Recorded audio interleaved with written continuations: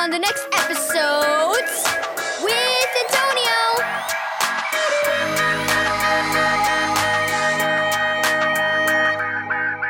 Thank you, Keys for Kids Ministries, for this daily devotional. A better ride.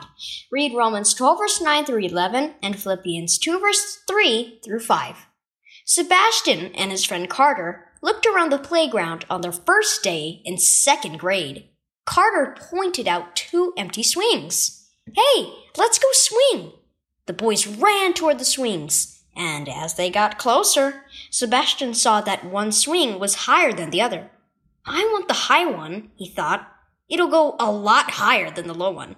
So he ran as fast as he could and grabbed the higher swing.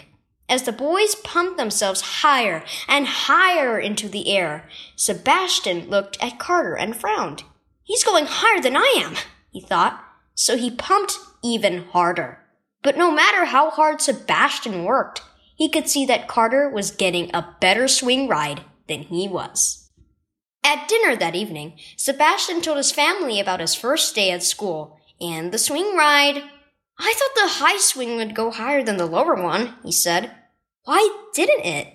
Well, the lower swing has longer chains, so it can swing out farther, Dad explained. I don't think it actually gives you a higher ride, but it does give you a longer one, he smiled. It didn't pay to pick the one you thought was the best, did it? Sebastian shook his head. That reminds me of a verse from the Bible, Mom said. It says that when we humble ourselves, the Lord will lift us up. That's better than being lifted by the swings you and Carter used today. How do we humble ourselves? Asked Sebastian. By putting Jesus and other people ahead of our own desires, Mom explained. Most people think they'll be happy with the first, the best, the biggest, or the most things in life. But the Bible doesn't teach that. It says true satisfaction comes only from Jesus. Right, said Dad. And Jesus humbled himself when he put us first by coming to earth and dying on the cross for us. When we follow his example and put him and others first, God honors that and blesses us for it. So to humble myself when Carter and I swing, I need to take the low swing. Sebastian stopped and shook his head. No, I need to let him have the low one because it works best and gives a better ride. Put others ahead of yourself. Key verse. Humble yourselves in the sight of the Lord, and he will lift you up. James 4, verse 10. Do you put others ahead of yourself?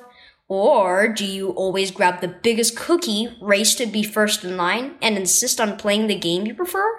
That's not how Jesus acted. He is God. Yet he humbled himself by becoming human and dying for our sins. Be humble like him. God will lift you up by blessing your life as you put him and others ahead of yourself.